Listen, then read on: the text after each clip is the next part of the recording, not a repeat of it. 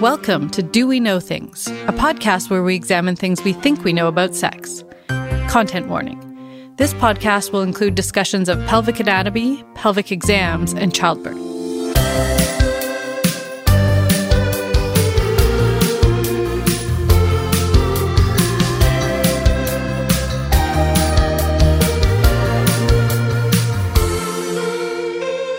Hi, everyone. I'm Dr. Lisa Dawn Hamilton, professor of psychology and sex educator.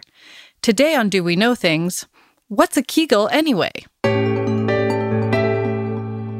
Media targeted at women, including magazines, YouTube channels, and TV shows, seem to regularly trumpet the importance of doing Kegel exercises. Does any of this sound familiar?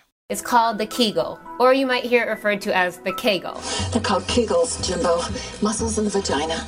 Every woman has them. Hi, ladies, and welcome to your Kegels morning workout. I'm going to tell them what it is.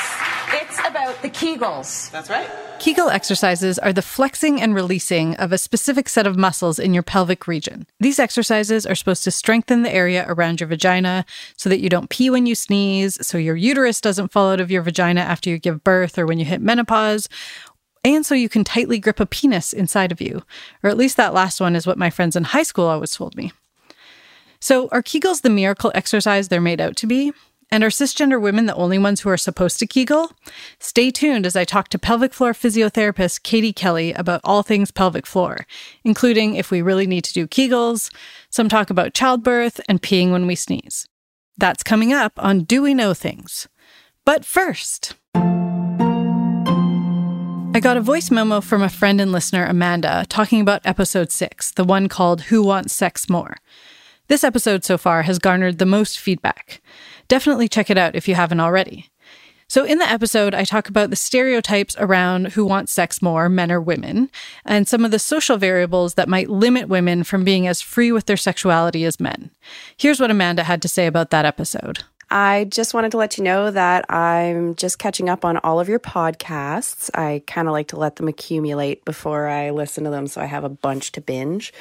Anyway, I just listened to the Who Wants Sex More one, and I thought it was amazing and super accurate. It's something I'm really heated about because I find there's a lot of misconceptions and just bullshit patriarchy stuff pushing forward that women don't want sex and all this. And as a highly libidinous woman, I find it's kind of rude. So anyway, I thought it was really cool how you just kind of disseminated the topic and educated on it. Looking forward to the other ones. Yay! Thanks for sending in your thoughts, Amanda. I'm always thrilled to get feedback about any of the episodes. You can always email me at doweknowthings@gmail.com or send me a DM on Twitter or Instagram at doweknowthings. You can just send text or you can record yourself on your phone like Amanda did. I promise I will never share anything without your permission. So what and who is a Kegel anyway? Arnold Kegel was a dude, a gynecologist, who described some exercises that could be done to strengthen the pubococcygeal muscles, which are that group of muscles that support our pelvic region. In my research for this episode, I found out from a Cochrane review on the topic that these exercises have been documented as part of Chinese Taoism for 6,000 years. In Western medicine, this type of exercise was described by a British physiotherapist named Morris in 1936, and then popularized for treatment of urinary incontinence by Kegel in the US in 1948. The exercises became known as Kegel exercises, and then morphed into people just calling the muscles themselves Kegel muscles. So the actual name of the muscles is pubococcygeal, which you can abbreviate as just PC muscles, or you can say even more simply as just the pelvic floor. For this episode, Katie and I will mostly use the term Kegel because that's what people are most familiar with. We also use pretty gendered words in this episode, specifically using the word woman to refer to people with vaginas. Usually I try to use more gender-neutral and anatomy-specific language when I do these episodes, but because Kegel media is so targeted at cisgender women, we kind of defaulted to that language. I just wanted to point out that not all people with vaginas are women, and not all women have vaginas. And without further ado, let's hear from the actual expert on the topic of Kegels. I'm joined today by Katie Kelly, who's a pelvic floor physiotherapist in Moncton, New Brunswick. Katie has a physiotherapy practice called Katie Kelly Physiotherapy, an online company called Motherhood Link for pregnant and postpartum women looking for online education around pelvic floor and core muscle issues. And she writes for the Canadian Physiotherapy Association's Women's Health Division newsletter. And full disclosure, I'm also working on a research project with her looking at ways to treat genital pain issues in new ways. And it's super exciting, I think. Welcome, Katie. Hi. All right, let's dive right in. So the topic of today's show is Kegels. But before we get into that, my first question is, you're a pelvic floor physiotherapist. What is pelvic floor physiotherapy? So that's a great question that I actually get asked all the time. Pelvic floor physiotherapy is kind of like normal physiotherapy, and that's how I started. But then I took a swift turn into the lesser known world of physiotherapy, where we're able to do internal pelvic exams. And that's really just our polite way of saying that we can do both vaginal and rectal exams on our patients. So I started out hearing about pelvic floor physiotherapy as a student, and I was interested that standard physiotherapy practices could help people with pelvic floor problems. I was a little bit irritated that not many of my classmates wanted to go down that route. So that's what I did upon graduation. I started in pelvic floor physiotherapy, and I really haven't looked back. Awesome. So would you say your classmates were squeamish about pelvic floor physio? I think to a certain extent. One of the lesser known things about pelvic floor physiotherapy is that for us to become certified, we have to let students practice on us. So I think that is a little bit of a barrier for having more pelvic floor physiotherapists in the world. That makes sense. I had known about pelvic floor physiotherapy a little bit through sexual health conferences, but I didn't really fully understand it really until I met you. And you're so knowledgeable and you keep up so much on the research and you're so good at educating me around pelvic floor physio that I just think it's so important and that more people should be aware of it. I agree. Okay. So women are constantly told of the importance of doing Kegel exercises. Can you tell us what is a Kegel exercise? Sure. So to understand how to do a Kegel exercise, I think you need to know what a Kegel muscle is. And a Kegel muscle is lay terms for what we call the pelvic floor muscles. The pelvic floor muscles begin at your pubic bone in the front. They sling between your legs, kind of like a hammock, and they attach to the tailbone in the back. And when you do a contraction or a squeeze of these muscles, that's what people are generally referring to as a Kegel exercise. Okay, and I've heard that to figure out if you're doing a Kegel, you should try to stop your urine during, like while you're peeing, try to stop it. Right, so that's a test of the front half of the pelvic floor muscle. I like to educate my patients that there's both a front half and a back half, because I do think in the media, if women hear about Kegel exercises at all, it is very vagina driven. So a lot of women will have an understanding of squeezing around the front, but sometimes we forget that there's a back half as well. So the way that I would usually teach a Kegel exercise is to tell, if I'm teaching a female, I tell them to pretend like there's a jelly bean in the vagina and one in the anus. Don't just squeeze your beans, lift them up to your eyeballs. I like that. Perfect. So with all this hype around Kegels or pelvic floor exercises, do we need to do them? What is the purpose of them? Right. So the purpose of a Kegel itself is ideally to strengthen the muscle. Similar to a bicep muscle where you would do maybe bicep curls and you'd repeat those contractions, you're looking to cause a growth of the muscle. So you're looking to make it bigger, bulkier, and stronger. My caution with telling people to do pelvic floor muscle exercises, and in particular Kegels, is that if strength isn't a deficit, then doing more Kegels might not be the answer to your problem. So how do you know if strength is a deficit, or like if you need more strength, or if you need, maybe you're too tense or... Right. So the easiest way for me to tell is to do an internal exam on someone. So I can tell how strong someone is by putting my finger in, and I can feel for the squeeze. I have lots of women that I would do an exam on who would have great ability to squeeze, but might still be leaking urine, which is something that we all tend to think about as being a sign of weakness, which may or may not be true.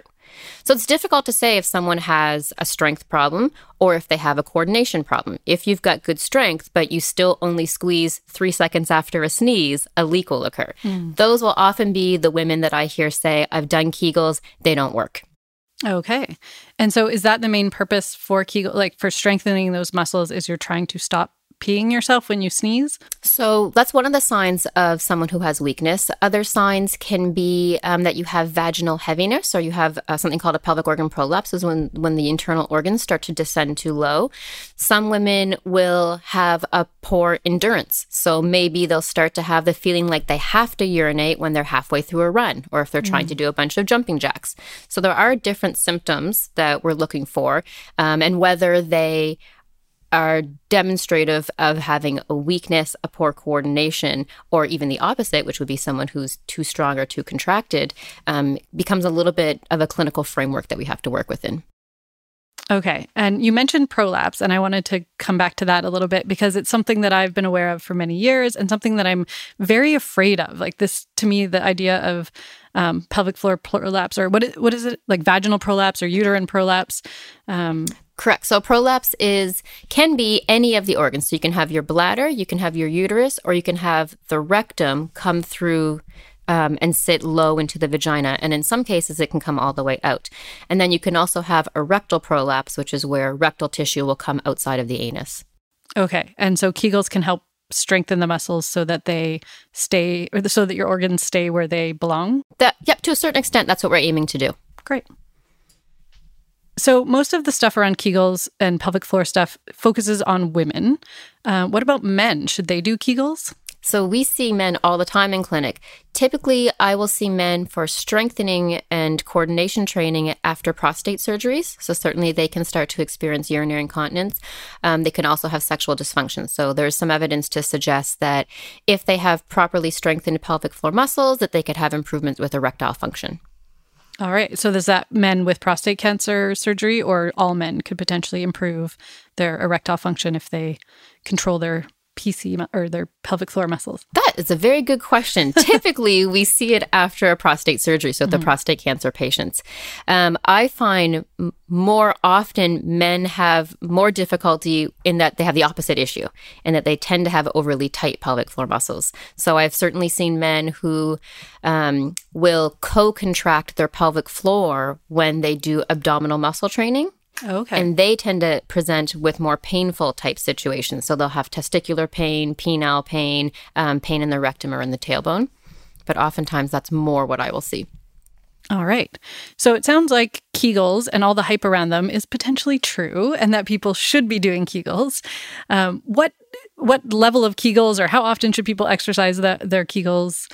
What would you suggest? I think it depends on the person, certainly. And as I said before, if you're someone who actually has pain, then doing Kegels might be contraindicated. Right. So someone who has an issue where they're holding their pelvic floor muscles too high, too tight, guarded for too long, we don't want them to be doing more of it. It doesn't mean Kegels are bad. It's just that we might have to teach them to relax. And again, I equate this to the bicep or the arm. That's easier to visualize.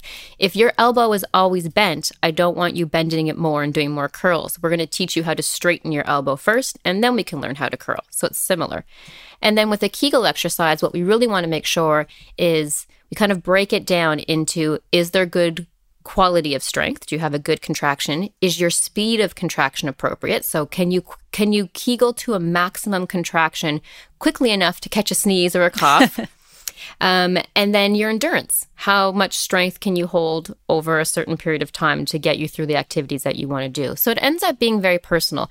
If someone is an endurance athlete, my program for them is probably going to be different than someone who just needs to be able to lift something very quickly once. But generally speaking, how we train is that we want to incorporate the contraction and the relaxation, because we believe that both of those are very important. And then we tend to bring in the breath. So as a way to introduce pelvic floor muscle exercises, the general core cylinder exercise that we give is inhale and relax. So you'd inhale, you drop your jelly beans, and then as you exhale, you lift up your 2 jelly beans. Now, there's nothing wrong with wanting to Kegel while you inhale. It's just that tends to be the habit for a lot of people. So we want to make sure that you can Kegel in all of the ways. So we try to encourage people practicing with different breathing techniques.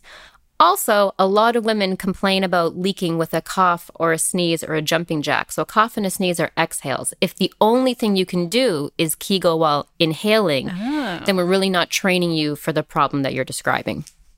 That makes a lot of sense. Well, I think this has answered our question about Kegels. They are important. Different people might have different needs around Kegels, so it's not a universal, everyone do Kegels all the time. Correct. Let's move on to talk about pelvic health more generally. And I know you do a lot of things besides just teaching people about Kegels. What do people need to know about pelvic floor health? Anything. Everybody has a pelvic floor. Yay! So a lot of people tell me, well, I don't need to know about the pelvic floor because I don't have pelvic floor issues. We tend to see pelvic floor issues occur throughout a lifetime. So certainly I've treated young children who have a history of constipation or bedwetting. We see changes happen to the pelvic floor with hormonal changes. So puberty, women in pregnancy will have changes, and then certainly after birth as well. And then, of course, with menopause. And then anytime you might have an injury or a trauma to the area. So if you've had a surgery, if you've had a fall, if there's been a sexual assault, then all of those are prime examples of someone who could probably benefit for coming in for some sort of pelvic floor physiotherapy appointment. And I know you do a lot of work with pregnant people. Can you talk a bit about what the important things are, or what you often work with either during pregnancy or postpartum? So I think that in the pregnancy population, a lot of women have just the idea that Kegels are the only thing that they should be doing, when the research supports that for a decreased amount of perineal tear or tearing that happens in around the vaginal area, and to decrease the risk of having to have an assisted birth. So that would be a birth where an episiotomy or a cut has to be made into the pelvic floor muscles, or where they'd have to use forceps, or where they'd have to use vacuum extraction, that we want to make sure women have a good understanding of pelvic floor muscle relaxation, right? We're trying to get a baby out of there. And the other thing that's nice about learning about the pelvic floor during the pregnancy period is that it can then be applied immediately after postpartum. So we know that women who come in and learn how to use their pelvic floor muscles when they're pregnant have a reduced risk of things like incontinence and prolapse after delivery. All right. That's very important to know.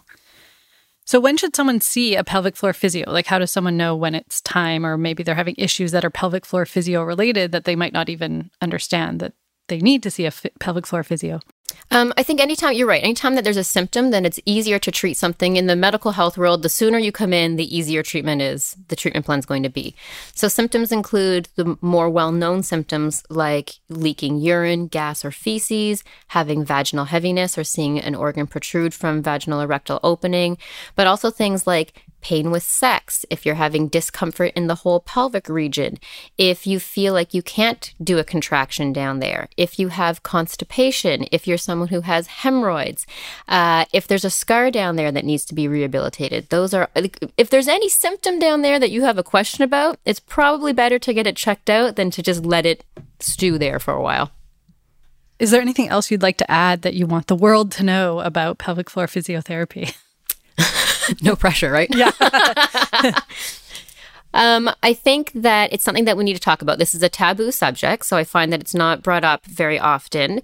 I think that women amongst themselves will sometimes make jokes about peeing their pants. I think they rarely make jokes about not being able to engage in intercourse, having pain with intercourse. I think that that's something that needs to have more awareness around it. I also think that the hospital system should be giving out good lubricants to mothers after they have babies. Like, I got books after I was discharged from the hospital, and I just think they should be handing out lubricants.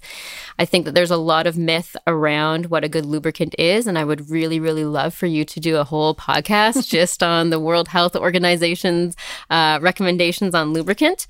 I can do that. You can do that? Excellent. But ultimately, if you have questions, please don't be embarrassed to ask them. And if you do try to ask to one health professional and you don't get the response that you're looking for, or you feel that they're not well informed, then ask again from someone else. Well, thank you again. And where can people find you on the internet? So you can find me at www.katiekellypt.ca. I'm also on Facebook and Instagram. You're welcome to find me there. Or you can find our online education platform, Motherhood Link, at www.motherhoodlink.ca. And we're on Instagram and Facebook for that as well. Great. If anyone has any follow-up questions or feedback about this episode, you can also always get in touch with me at doweknowthings@gmail.com. And I can send Katie any follow-up questions that perhaps we could answer on the next episode. Absolutely. Thanks again for being here, Katie. Thanks so much for having me.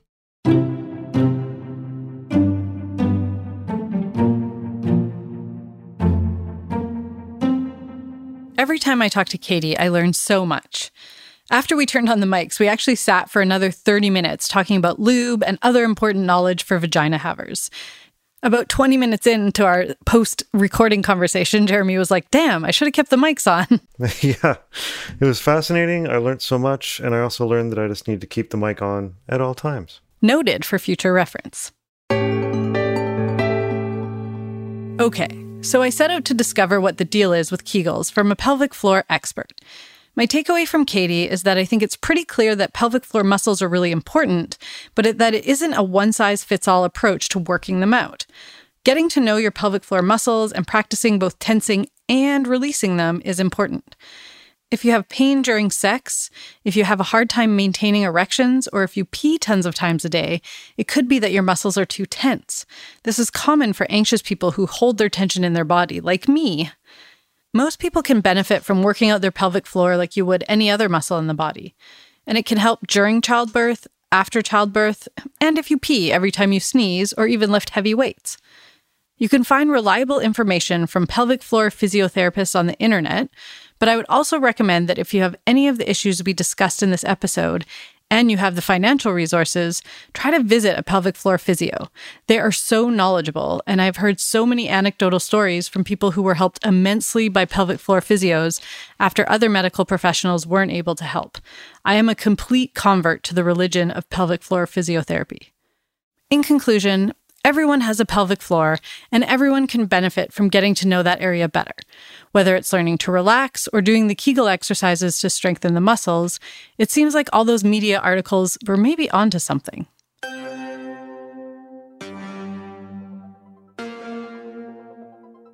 That's all for this week's episode. If you have any feedback or peer review of this episode, I'm always excited to hear from you. You can send me a voice memo recorded on your phone or just a written email to doweknowthings@gmail.com. If you have questions, I will also forward them to Katie and answer them on the next episode. You can find a script for this episode with references and extra info on the website at doweknowthings.com. Thanks to Amanda Boss for sending in a comment about episode 6. All music and sounds in this episode by Jeremy Dahl. Check him out at paleblue.ca.